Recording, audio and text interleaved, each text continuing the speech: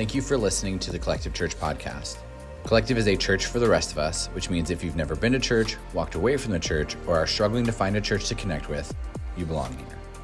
Every Thursday over the next year, we are sharing a new episode in our Your Story Matters podcast series. This is an opportunity for people from Collective to be real about their brokenness and what God has done and is doing in their lives. These stories will be real and raw and vulnerable, and we hope they encourage and inspire you in your own faith to share your story. To watch the sermons from the Your Story Matters series or to find out more, you can head to www.mycollective.church/YSM.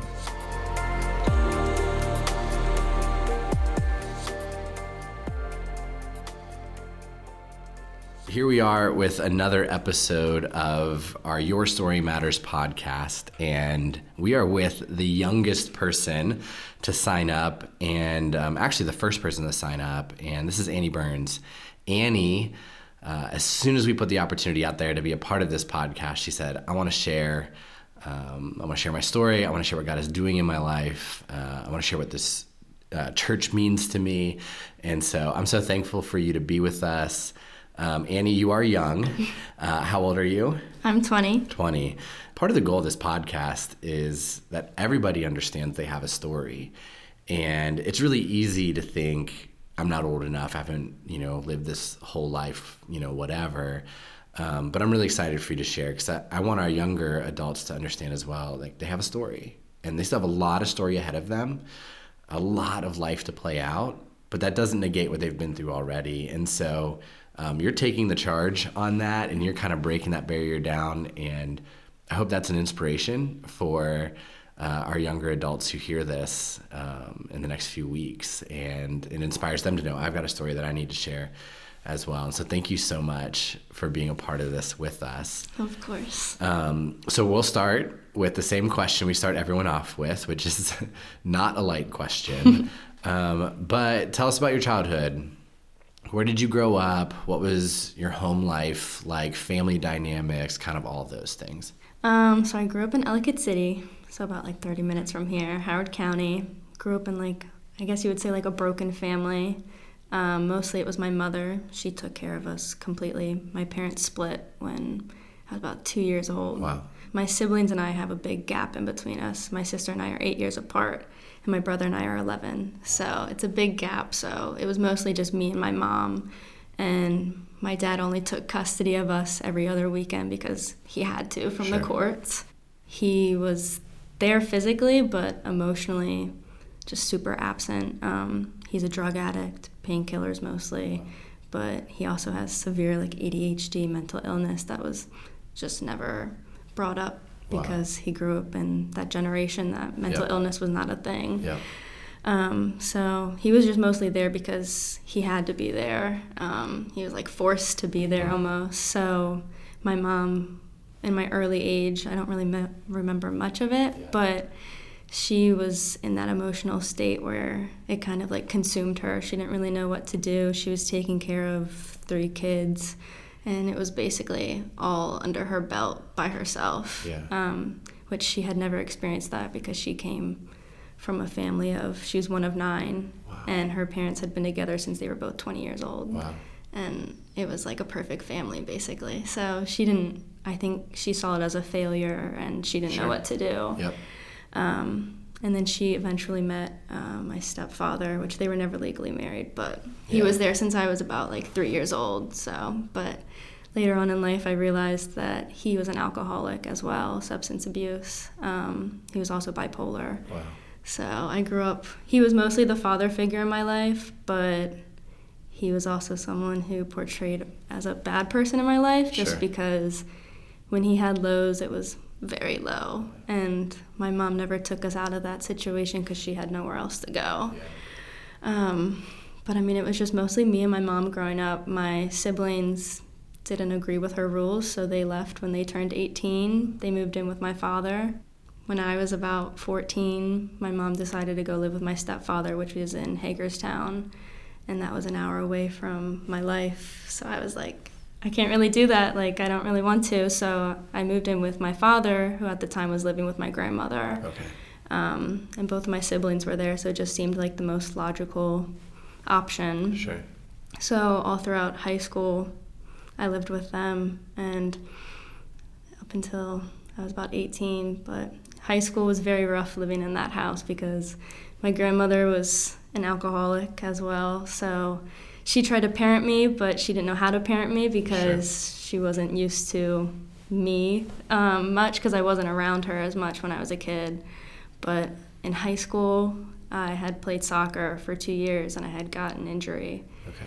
And it was kind of like, hey, just stop playing. Yeah. So that's kind of, I was just starting to spiral at that point. I got into the wrong crowd. There probably wasn't a day in my senior year that I showed up sober to school. Wow. It was either weed or alcohol. Yeah. But I thought it was okay because all of my friends, their parents had owned churches all around Columbia. So I was like, oh, well, you know, they're preacher kids, so I can do it since they're with me. Yeah.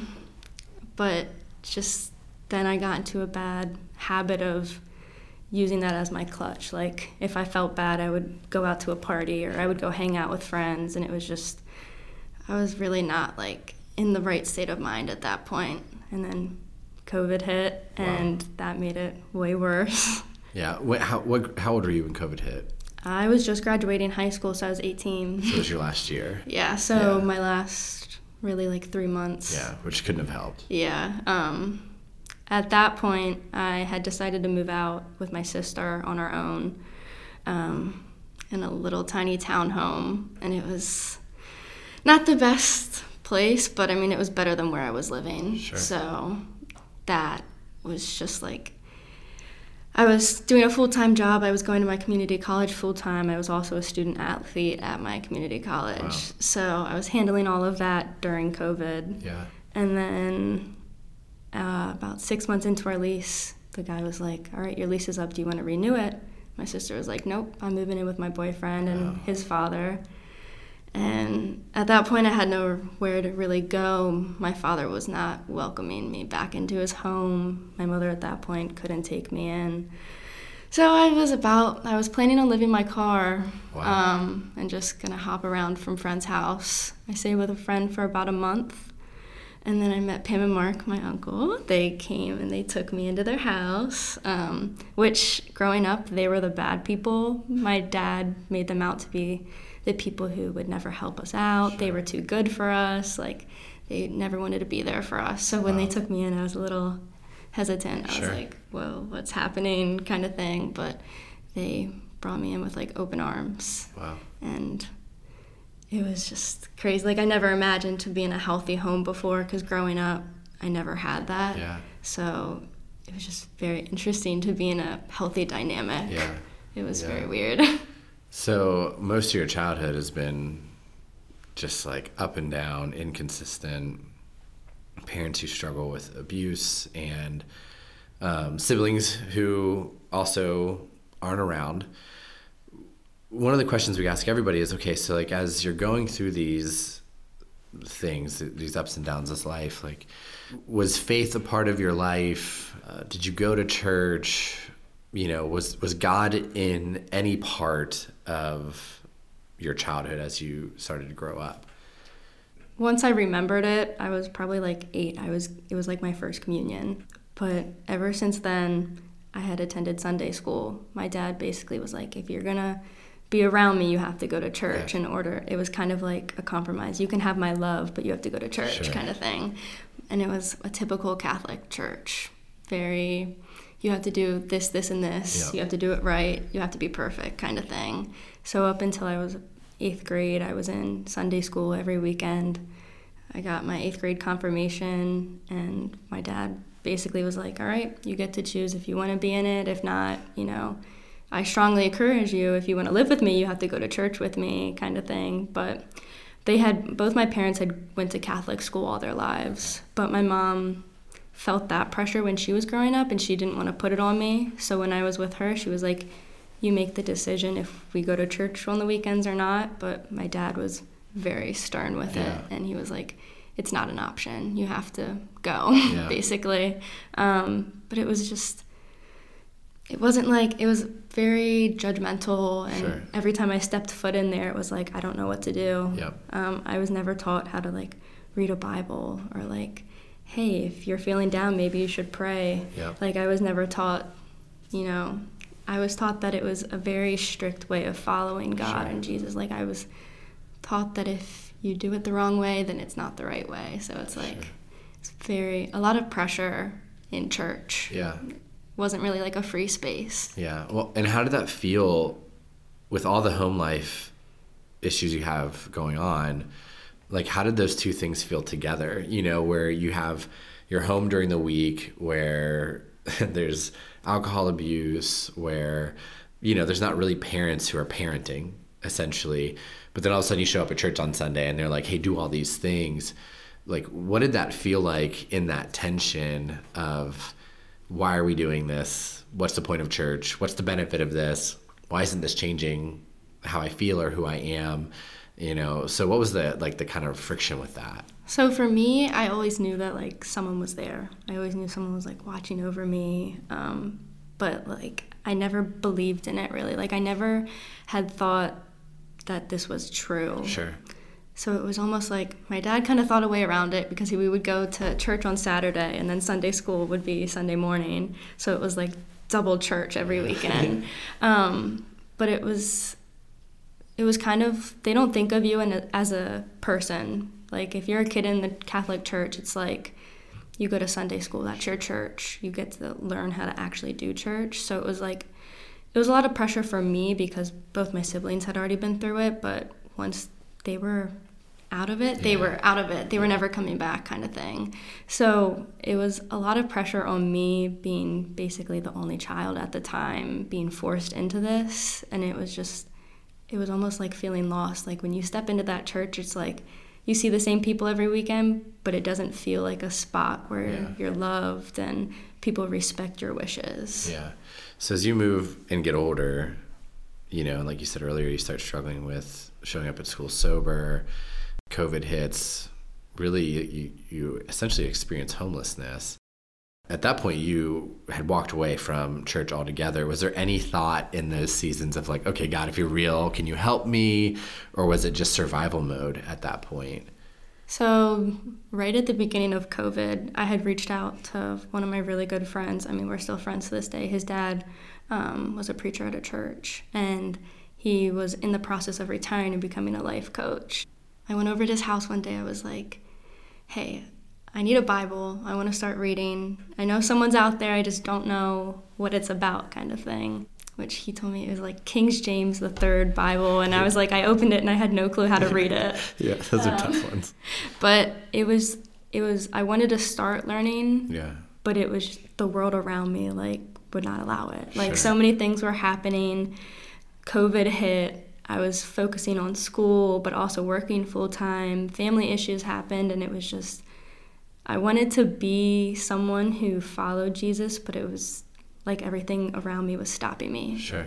So I didn't really know how to like pursue like taking on Jesus, like him loving me, and like how to learn about the Bible and everything else. Yeah. And so eventually that leads you to Mark and Pam's, which isn't just a safe place to sleep.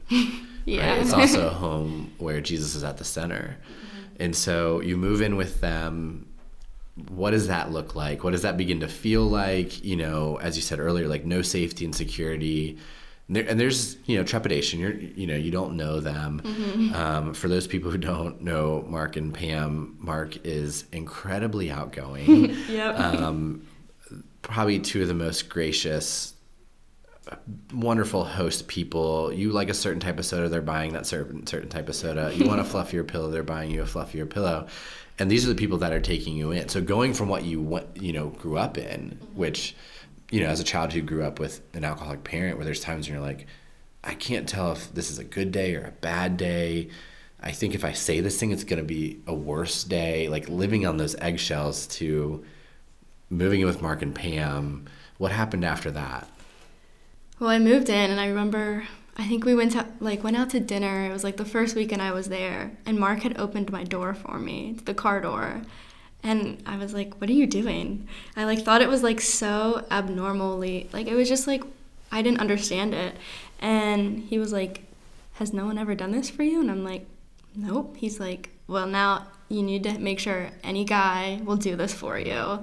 And it was just like, I learned to be very independent at an early age, financially, physically, everything. So it was very weird for me to step into this household now where they want to care for me. Like, they take me grocery shopping every weekend. Like, they make sure they redid a whole brand new bedroom for me, which I had never had anything new like that before. If I need money, they like don't hesitate to give it to me. So it was very weird stepping into that and like originally being so independent, and then now they want to take care of me. They care enough to actually be there for me. So it was a very big transition for me. Yeah, and it takes a lot of trust mm-hmm. to get to that place. Yes. Because you've had to kind of fight for yourself for a long time, and it's hard when you have parents who take advantage of you as a child, and that's like one of the hard, as we talk about parents and doing it the right way, it's like when those boundaries aren't right, and when we're a kid who's treated like an adult, or a kid who's treated like an equal, or a kid who's treated, differently than a kid, you kind of build this box around yourself to survive. And all of a sudden they start chipping away at this box. Mm-hmm. And part of the chipping away is that they start bringing you to collective. And so, you first time in a long time doing church, but not just doing church, but like something very different. Right. And so what was that like? So I think it was probably the first month I had been living there. They kept saying, Sunday, church, like if you want to come, no pressure. And then I think probably like a month after being there, I was like, all right, I'll go see what it's about. Because I had been wrestling about it. I was like, church was never a good space for me growing up. It was never something I wanted to do. So I was like, they like it, let me go see. They called it like the rock and roll church. That's and I'm like, all right, okay. I guess Mark's a drummer. Yep. Yep. So I went and checked it out, and the first song, I think it was the first time you guys had ever played it, was Another in the Fire. Oh, yeah. And you kind of like broke it down a little bit to like explain it about like what the song was about, how like there is always someone who's going to help you through the tough times. And I don't think I had cried, but I think I was on the verge of tears about the whole time. I don't even remember what you taught about. It was just like, I was just in shock about how this place can be so welcoming. I think I probably got like 15 hugs. Like there wasn't... Because everybody loves Mark and Pam. Yep. And they were like, oh my gosh, you're their niece. And it's just like, I had never walked into a spot that was so welcoming, but also they wanted me to become better and be closer to Jesus at the same time. Yeah. So it was a big change, but it was like, all right, this is like kind of nice. Like people who are in church were actually good people, nice people, like who want me to be here. So it was terrifying, but it was like very exciting all at the same time. Yeah. I mean, it's totally different than what you experienced growing up. And I remember preaching that sermon. It's, talking about Shadrach, Meshach, and Abednego who refused to bow down to a false god. Mm-hmm. And they throw them into the furnace, expecting them to be killed, obviously. And then they see, what they believe, looking at the Old Testament, it's like, it's Jesus who's with them. They come out unharmed, and everyone's like, hold on one second. Mm-hmm. Like, if your God got you through that, I want to follow your God. And what's interesting is that's your first Sunday at Collective, but like, I think that's what your life looks like, mm-hmm. right? As someone who's been through the fire for a long time, and now here you are sharing your story with the hope that people look at your story and go, okay, if God can get her through that, like I want that God. So I don't think that's a coincidence that that's your first Sunday, and that leads to you, and eventually you join the team, you start serving with kids. Yeah, I think I started coming in like early summer, and then it was that fall that I think it was like Nicole at the Collective table, and I was like, I think I want to be on the nursery team. Yeah. Like I heard I can like be around babies. Yeah. And then it was like that Monday Bethany called me and was like, hey, so we're going to start, looking into some things. Like, can you come train with us one weekend?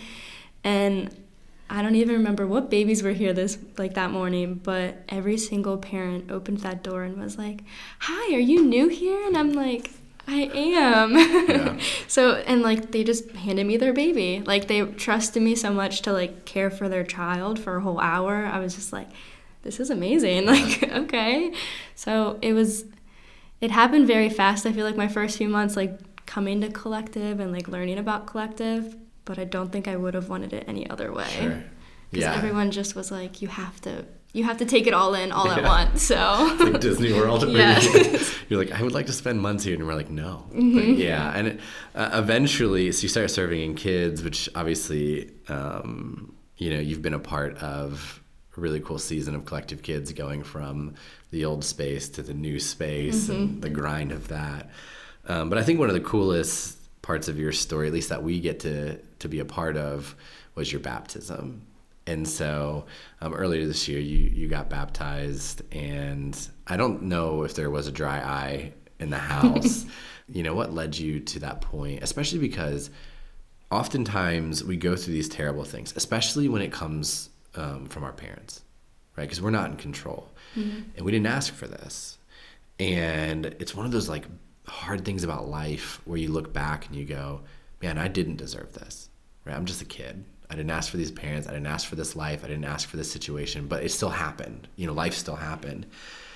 And a lot of times people get stuck there when it comes to God. And they really have a hard time seeing God as a good God because they've been through bad circumstances. And I feel like you, of all people, could have absolutely done that, right? Because you're still, 20. I still got this whole life to live. The first 20 has been tough. How do I know the next 20 is going to be even better? So why didn't that stop you from putting your faith fully in Jesus? How did that help you make that decision to just go all the way in when it comes to faith and community here at Collective and all that, when most people probably would have stopped and said, no, I can't rectify these bad things with this God stuff that I'm dealing with right now? I remember it was Christmas Eve service, and I was in the kids serving. I was all over the place. It was crazy. I don't remember how many kids we had, but it was so many kids. Yeah, and everybody got COVID. So, yes, and it was that was a tough one. It was so crazy. Yeah, and it was tough. I heard someone was being baptized. I think it was the second service. I peeked my head out. I was like, Bethany, can I just go watch the baptism? I think it was someone from the mission group too. Okay. And I had been hearing about a mission group baptism for the whole time I had been at Collective. And I walked in there, and it was right before he was about to be dunked. Yeah. And all the guys stood around the baptism tub, and everyone's just crying. And then after he leaves the stage, and I just see it was probably 20 team members out in the hall just cheering him on as he's walking back. And I at that moment I knew, I was just this is the church where I need to be. These are the people who I want to be around. Yeah. And so I came back to the kids, and I was talking to everyone, and they were well, there's no age limit to being baptized. And Bethany was well, how'd you like it? You've never seen a mission group guy be baptized? And I was it was insane. Yeah. And I'm someone that, yep. who I don't remember who it was, but he had been through so much. Yeah. And it was just now he decided to put his full trust in God. Yep. And it's just if he can do it, why can't I do it, kind of thing. And for people listening, one of the organizations that we partner with is the Frederick Rescue Mission, and specifically their Change Life Recovery Program. We're lucky enough to where we get to celebrate probably 5 or 6 baptisms a year of guys who are in recovery. Some young, some old. Some of my favorite stories from Collective, who hopefully will be on this podcast, are guys who will say, I struggled with addiction for 20 years. I tried everything, and then Jesus came. And my guess is it was one of those guys where they knew their life had been a grind. And so, as you talk about watching this celebration, what we're celebrating is somebody who's been an addict his whole entire life, saying, hey, I want to be sober.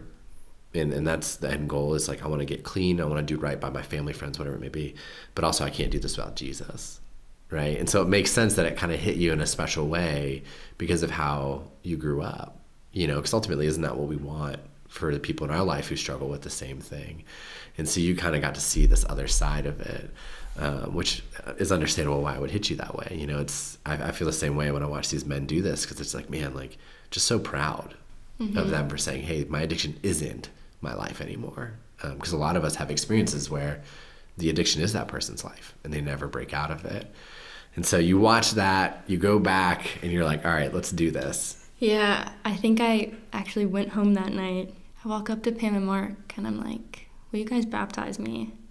And of course, Mark, knowing him, he just starts crying. Yeah.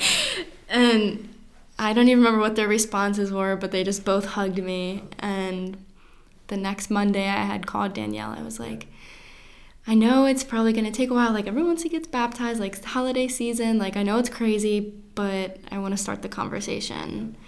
And I think she could have, like, jumped through the phone. Like, she was so excited. I had actually been talking to my mom about it for a while. And, you know, I had been the first one in my family to show how much, like, church has changed me and how finding the right people who would push me along the journey really changed. Like, I did a whole 360, and, you know, some of my family, they don't understand it, but I was like, if they see me do something like this and they see this not new person but changed person come out of it, then maybe it's something they would do too, or at least want to experience to start their journey as well. And of course she cried because she was like, I'm so proud of you for making this, like, decision on your own.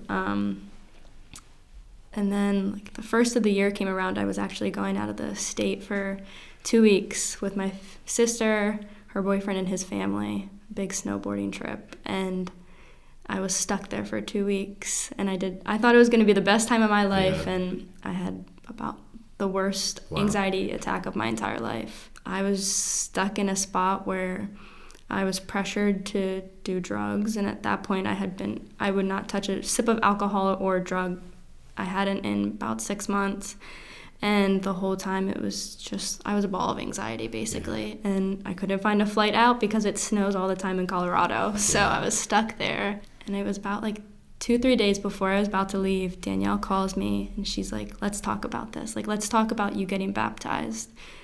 I came home. We planned it for, like, a week after that, and Pam and Mark baptized me. Danielle was right there, and I don't even, like, remember all of it because I was just, like, I was so nervous the whole time. But it was just, I remember, like, sitting there. I think it was Robin she was, like, going through all the steps. She was like, it's nothing to be scared about. Like, I'm going to tell you everything. I'll be there every step of the way. And I get off the stage, and I'm, like, sopping wet. And it's, like, January, so it's, like, freezing cold. And she's there to, like, she has a towel, and she just gives me the biggest hug. And then I walk out, and everyone's just, like, cheering me on. And of course I get into the bathroom and I just start bawling. I'm like, this is, like, I knew at that moment, like, this is where I was supposed to be. Everything that I had been through, this was why I was here at that moment. And now it's not that I'm automatically changed. That's not what happens, but it's like, it gives you the extra push now to really start your journey and start where you're here, but, you know, 6 months maybe you're going to be where you never thought you were going to be. So it was just amazing. I remember Mark and Pam show up at Collective 4+ years ago, and one of the reasons why they started to get involved and fall in love with this church was because their dream was that young adults love Jesus. And they've done everything they can to create space for that to happen. They sacrificed so much to do that for us. But this was different, and we all knew it. So, like, especially the band, you know, loving them. And knowing just how desperately they want young men and women to love Jesus and to understand how good grace is, because, like, we're going to screw up. You know, we're going to screw up again. But, like, instead of starting all the way back at the beginning or feeling that we get to pick up where we are and keep going. And I don't think there was a dry eye in the house, because I don't think when Mark and Pam told us, like, we're coming to Collective because we would love to be a part of a church where young people love Jesus, none of us ever dreamt that they would be the ones baptizing one of these people. And man, I remember I'm crying. Maggie, who sings, is crying. My wife, Ray, in the back is crying, because it's like, there's things that only Jesus can do. Like, only Jesus can do that. There's nothing in the world that can bring people to this place of redemption and restoration at the hands of somebody that you were told, don't spend time with them. They're not the right people. And it's like, no, they're exactly the right people. But even that is still better than what we would have prayed for and even dreamt of. And it was beautiful and wonderful. You know, as you mentioned, like, even leading up to the moment, like, there's still times when you're, like, messing things up. and there's still times that you're falling short or struggling. Baptism doesn't change your family. It doesn't remove your family. We talked about this on Sunday. It gives you a new family, right? That family's just as jacked up, They just have Jesus as like the center of it. And so, it'd be really easy at this point of the story for you to say, hey, and then I got baptized, and it's been perfect. Mm-hmm. And this year's been the best year of my life. And the thing is, it hasn't been perfect. Mm-hmm. I know this year has also been hard. And so go ahead and talk us through, you get baptized at the beginning, but what has the rest of this year been like? Basically, when everything was reopening from COVID, so about 2020, October-ish time, my mom was diagnosed with stage 4 pancreatic cancer, and that's basically a death sentence. Like, most people don't live a couple months after they're diagnosed. I mean, some doctors don't even start treatment for that. She started treatment, and she was, like, fully independent up until, like, she was going to come to my baptism. Danielle was going to make arrangements and everything. Yeah. But just with COVID and everything, it was just hard at that time to really go anywhere for her. Yeah. A couple months go by. We're like mid-2021, and all the doctors are like, hey, nothing's really working. Yeah. So she stopped treatment for a couple months just to see what would happen, like maybe a miracle would happen. Yeah. Beginning of 2022, they found tumors throughout her entire brain. They did surgery, they did radiation. A couple months down the road, like, nothing's working. And actually it was very weird because my grandmother had passed away that May. She was 91. Wow. And none of us got really a chance to say goodbye because she lived in a nursing home, so it was COVID everywhere. You can't go anywhere at that point. So it wasn't unexpected, but it was very rough to go through that because no one could see her to say goodbye. No closure, no peace. So we all went through that. We were all in town for that. And then my mom decided to start hospice. And at that point, she had no contact with her boyfriend at the time. We had a falling out. He actually had physically hurt her. So we were like, we're done. We're not talking to him. And that was very hard for her. It, like, mentally drained her. Sure. So she had lived with one of her siblings. And then June hits, she starts hospice. And they're like, oh, yeah, 6 months. Like, I think you'll make it that long. And at the time, I didn't know she said this, but she had told her closest sister, she was like, no, I just want a month, one more month of, like, pain-free. And at that point, she had been on any kind of medication they could give her. She had been diagnosed with diabetes. Wow. So basically, she was on medication to keep her comfortable at that point. And then July hits, and it had worsened. She got COVID, and that was kind of like her downward spiral. About like a week after she got COVID, she woke up one morning like she was not responding at all. Wow. And the night before, she had been up and eating. So it was like very strange because she was doing pretty well. Like, she was still functioning. Yeah. I got a call that morning and was just like, you need to come over. She was completely swollen. Her hands and her feet were turning purple, eyes completely shut. The nurse said, she could probably hear you, but she's not going to say anything back to you. And then that night she had passed. The next morning I come home, and the first thing I see on my front step is flowers from Bethany. Wow. And I was like, that is just crazy. And then the next one was Luana and Scotch French. Yeah. They sent me a card. And then Erica Lyons, she sent me a card. I think I got probably like 30 texts from everyone at church. And I'm like, I don't think I would have made it through that time without everyone, because even though no one met my mother, they all knew about her. They knew she was struggling. They knew that I was struggling from this. And it was actually your mom who came up to me on Sunday and like gave me the biggest hug. And she's like, you probably shouldn't have showed up to church today because all you're going to do is get hugs. Yeah, and I'm like, well, this is where I need to be. Like, she had passed away Thursday evening, and I was like, I just have to be at church on Sunday. Yeah. Like, I don't know where else to be. And your mom actually sat me down, and she just let me like cry in her arms. And I was just like, all right, this is where I'm supposed to be right now. And it was just, I don't remember what you talked about that day. I don't even remember like who hugged me, but it was just like, my emotions, my mind, everything was just at peace for like an hour and a half. Yeah. And it was just nice to like come into a spot where I can be so comforted and loved that I can kind of like let go of all the outside issues and just be here. And it was a very rough time, but I honestly, like, I don't think I could have made it through without everyone here. Wow. And oh my gosh, all the text messages, I don't think that whole week after I had to silence my phone at one point because I was getting calls left to right, and I'm like, oh my gosh, I can't talk about it anymore. But it was just, it was not a shock because we all knew it was going to come. I mean, she had been battling for almost 2 years. Yeah. But it was just like we never thought it was going to come. And actually just a few weeks ago, we were like going through all her phone and everything. And so she wasn't able to be at my baptism, but I was like, hey, here's a link just in case if you feel well enough to watch it. And there was a whole album of screenshots of my baptism. And I'm just like, I know she couldn't be there, but it's like, now I know that she's there with me. Yeah. And it's comforting to know that she's at peace. Yeah. And it's like she knew. Actually, she watched Collective after I got baptized every single Sunday. She watched it online. And she had told me that, like, it was because of Collective for her that she knew that she could go on and be at peace. Like, she wouldn't be in pain anymore. Wow. And she was like, one day I will see you again. Like, she started to believe in it, and it was just like she made me believe in it. So it was a rough time, but it was like, we're all okay. Yeah. Like, we know we're going to be okay. We know one day we'll see you again kind of thing. So, like, and people got to hear a little bit of your childhood. You didn't have an easy childhood, right? You didn't have an easy teenage years.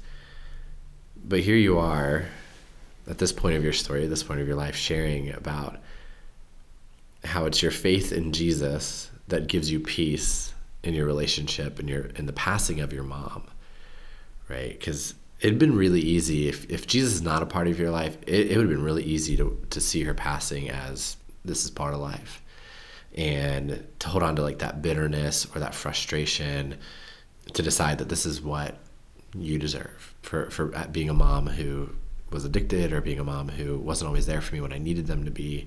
But you have this peace and you have this comfort.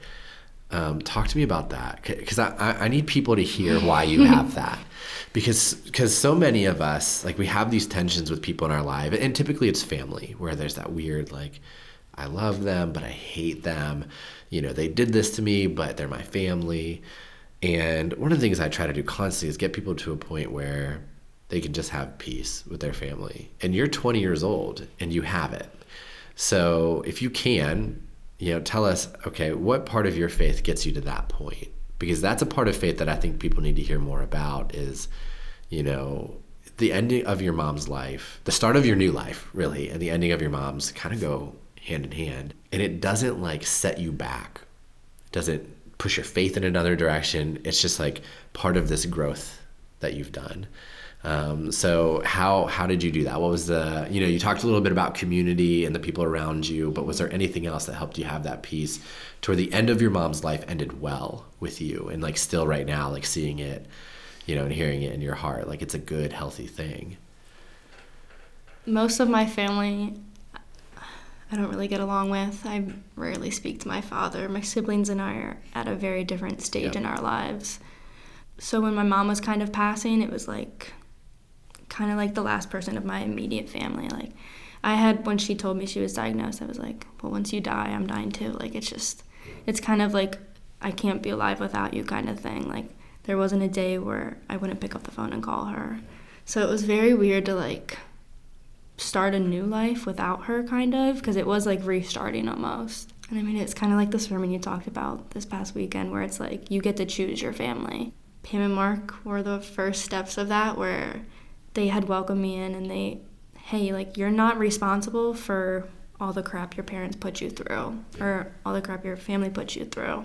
It's okay to make boundaries and like make limitations with your family if they are really making you feel this bad about yourself. So for me, it was kind of like, well, I need to put my faith into someone. Like, I need to talk to someone. I need to, look to someone, basically. And so Pam and Mark had bought me, like, my first Bible after I started coming to Collective. And it's amazing. I mean, like, it tells you what Jesus said, and it's like breaks it down for you. Because like I had never really understood how to read a Bible before. And so whenever I feel like I'm down, like I can't even get past the night kind of thing, it's like I need to open my Bible. I don't even care where I'm reading. I just need to read. Wow. So it was kind of more of like I needed someone, and I knew that Jesus would always be there. Yeah.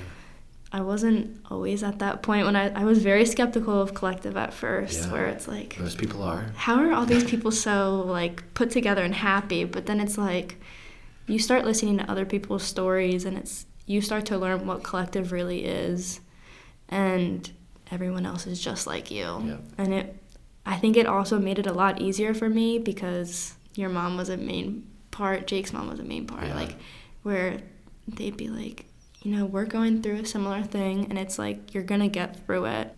It's easier to hear those words from people and truly believe it when you have Jesus to back you up as well. Yeah. Like, his exact words are like, you can read them in front of you, and it's like, it's real. Yeah. And you can be skeptical, but it's like, you got to believe in something. Yeah. So I just I have to put my faith into someone. I have to be 100% all in with someone. And I'm like, why not make it Jesus and hopefully grow and learn along the way? Yeah, that's good. Yeah, I think you mentioned my mom, Dimity, and you mentioned Terry Sexton, both women who are eerily similar. Sometimes I'm like, I think I have two moms now, but who were married to alcoholics and like abusive, and they know. There's probably why they have so much empathy with you and your mom, is like they know what it's like to be essentially a single mom, whether the husband's there or not, but essentially trying to raise kids in that environment. But I do want to encourage you, and I do want to commend you, because it's wonderful that other people stepped into those places and shared those things, but you've also been vulnerable with them. I think the care would always exist, like there's all these like motherly, grandmotherly people at Collective who will love you that way. And but part of it too, and I just want to encourage you, is for a 20-year-old to be as open and honest and vulnerable about what she's been through. And you don't hide it. And it's not like you sit back and go, I'm proud of what I've been through. But you're saying, this is what I've been through. This is what I was struggling with. This is the reality of my life. You've also created these avenues and these opportunities for people to hear your story, to care for you and vice versa, and to care for them. I think it's wonderful that you serve in kids, because, what you're doing for them is you're creating an environment that is so different than the one you grew up in. And so you're not just saying, I don't want this environment. You're saying, I'm now going to help create a better one for kids. For someone who's 20 years old, you're pretty remarkable. I'm not trying to dog on Gen Z, but when I think about like our youngest group of people at Collective and the people who really will change the world, it's people like you. It's because of what you've been through and how you've responded to it. And even how you said earlier, like how in going through what you went through, you realized, I got to put my faith in something. And so let's try Jesus. And it's been taken off since then. All right. So, in spite of everything you've been through, one of the questions we ask everybody is, hey, what advice would you give? And so for people who are going through a hard time, for people who are searching for something, for people who really are longing for family, community, that care, what advice would you give them when it comes to their faith and their life? Ultimately, I think people have to willingly be vulnerable with people. Like, you have to be open to putting it 100% into something. And it was not easy because you don't know what you're stepping into. And it's like, well, who's going to be there to pick up the pieces when you're finished? But that's what Jesus is for. Like, someone is always in your corner once you start trusting in him. Someone's always going to be there, like, with an open ear. Like, even though you can't hear his advice or hear him talk back, it's like, you know that he's there, and you know that it's someone to lean on, that when you're down, when you're angry, when you're struggling with addiction, anything like that, that it's someone's always going to be there to pick up the pieces once you finish, and they're not going to turn your back. Like, they'll always be there. You can mess up 100 times or once, and it's like, no matter the mistake, he's always going to be there for you. Yeah. So you just have to trust him. Yeah, that's good. Wise beyond your years, clearly. All right, so last question, probably my favorite one that we've been asking people in this series. Hey, if there's one Bible verse, this is the verse that those hard days you look at. This is the Bible verse that, when you get out of the water for the first time, you're like, this is what life is. Like, what is the one thing, the one Bible verse that is your absolute favorite? And right now, right? A few people shared, well, 10 years ago was this, and it's like, that's great. But right now, what is your favorite Bible verse? Go ahead and share that for us on the podcast. It's very weird because I've learned about this verse just because of all the funerals I've been to in the past year. But it's just like, when you hear it and you understand it, it's amazing. So it's John 14:1-6. Jesus said, "Do not let your hearts be troubled. Believe in God. Believe also in me. In my Father's house there are many dwelling places. If it were not so, would I have told you that I'd go to prepare a place for you? If I go and prepare a place for you, I will come again and will take you myself, so that where I am, there you may also." I know it's kind of more directed towards like someone who might be, getting towards the end of their life and like they don't know what's next. But it's also for people who are struggling to know that there is always a place for you no matter what. Like, there's always going to be someone there for you no matter what who wants to be there. Yeah. Annie, that's so good. I'm so freaking proud of you. I'm amazed, man. I wish at 20 I had understood what you understand. I certainly hope that people listening to this episode, specifically are like late high school, college, young college age people understand, because that part of your life is so hard. It's so hard. But one of the things that gets you through it, even if everything else is easy, just being that age is hard, especially in this world right now. Yes. I hope everybody who hears this listens to the fact that the thing that's gotten you through this is that community and those people, and the understanding that you don't have to do this alone. Because there's a lot of people who get to their 30s, 40s, and 50s that don't ever acknowledge that. But the earlier you acknowledge that in your life, the easier life is. Does not mean the hard things go away, right? You've already been through them this year. It just means the hard things aren't as devastating, because you get to mourn and grieve and love your mother, while other people get to hold you up and care for you and create space for you. And it's just incredible. So Annie, thank you so much for sharing your story, for giving your time, for going first and being bold, and just being so willing to share, but also to see what God can do with you. This podcast will go for about a year, and I'm really excited to see next year, when this whole thing concludes, what the next part of your story looks like. You and I have talked about it a little bit, and I know ministry is something on your heart, and that will be incredible. You're awesome. Thank you so much for joining us for the podcast today. Thank you. Thank you.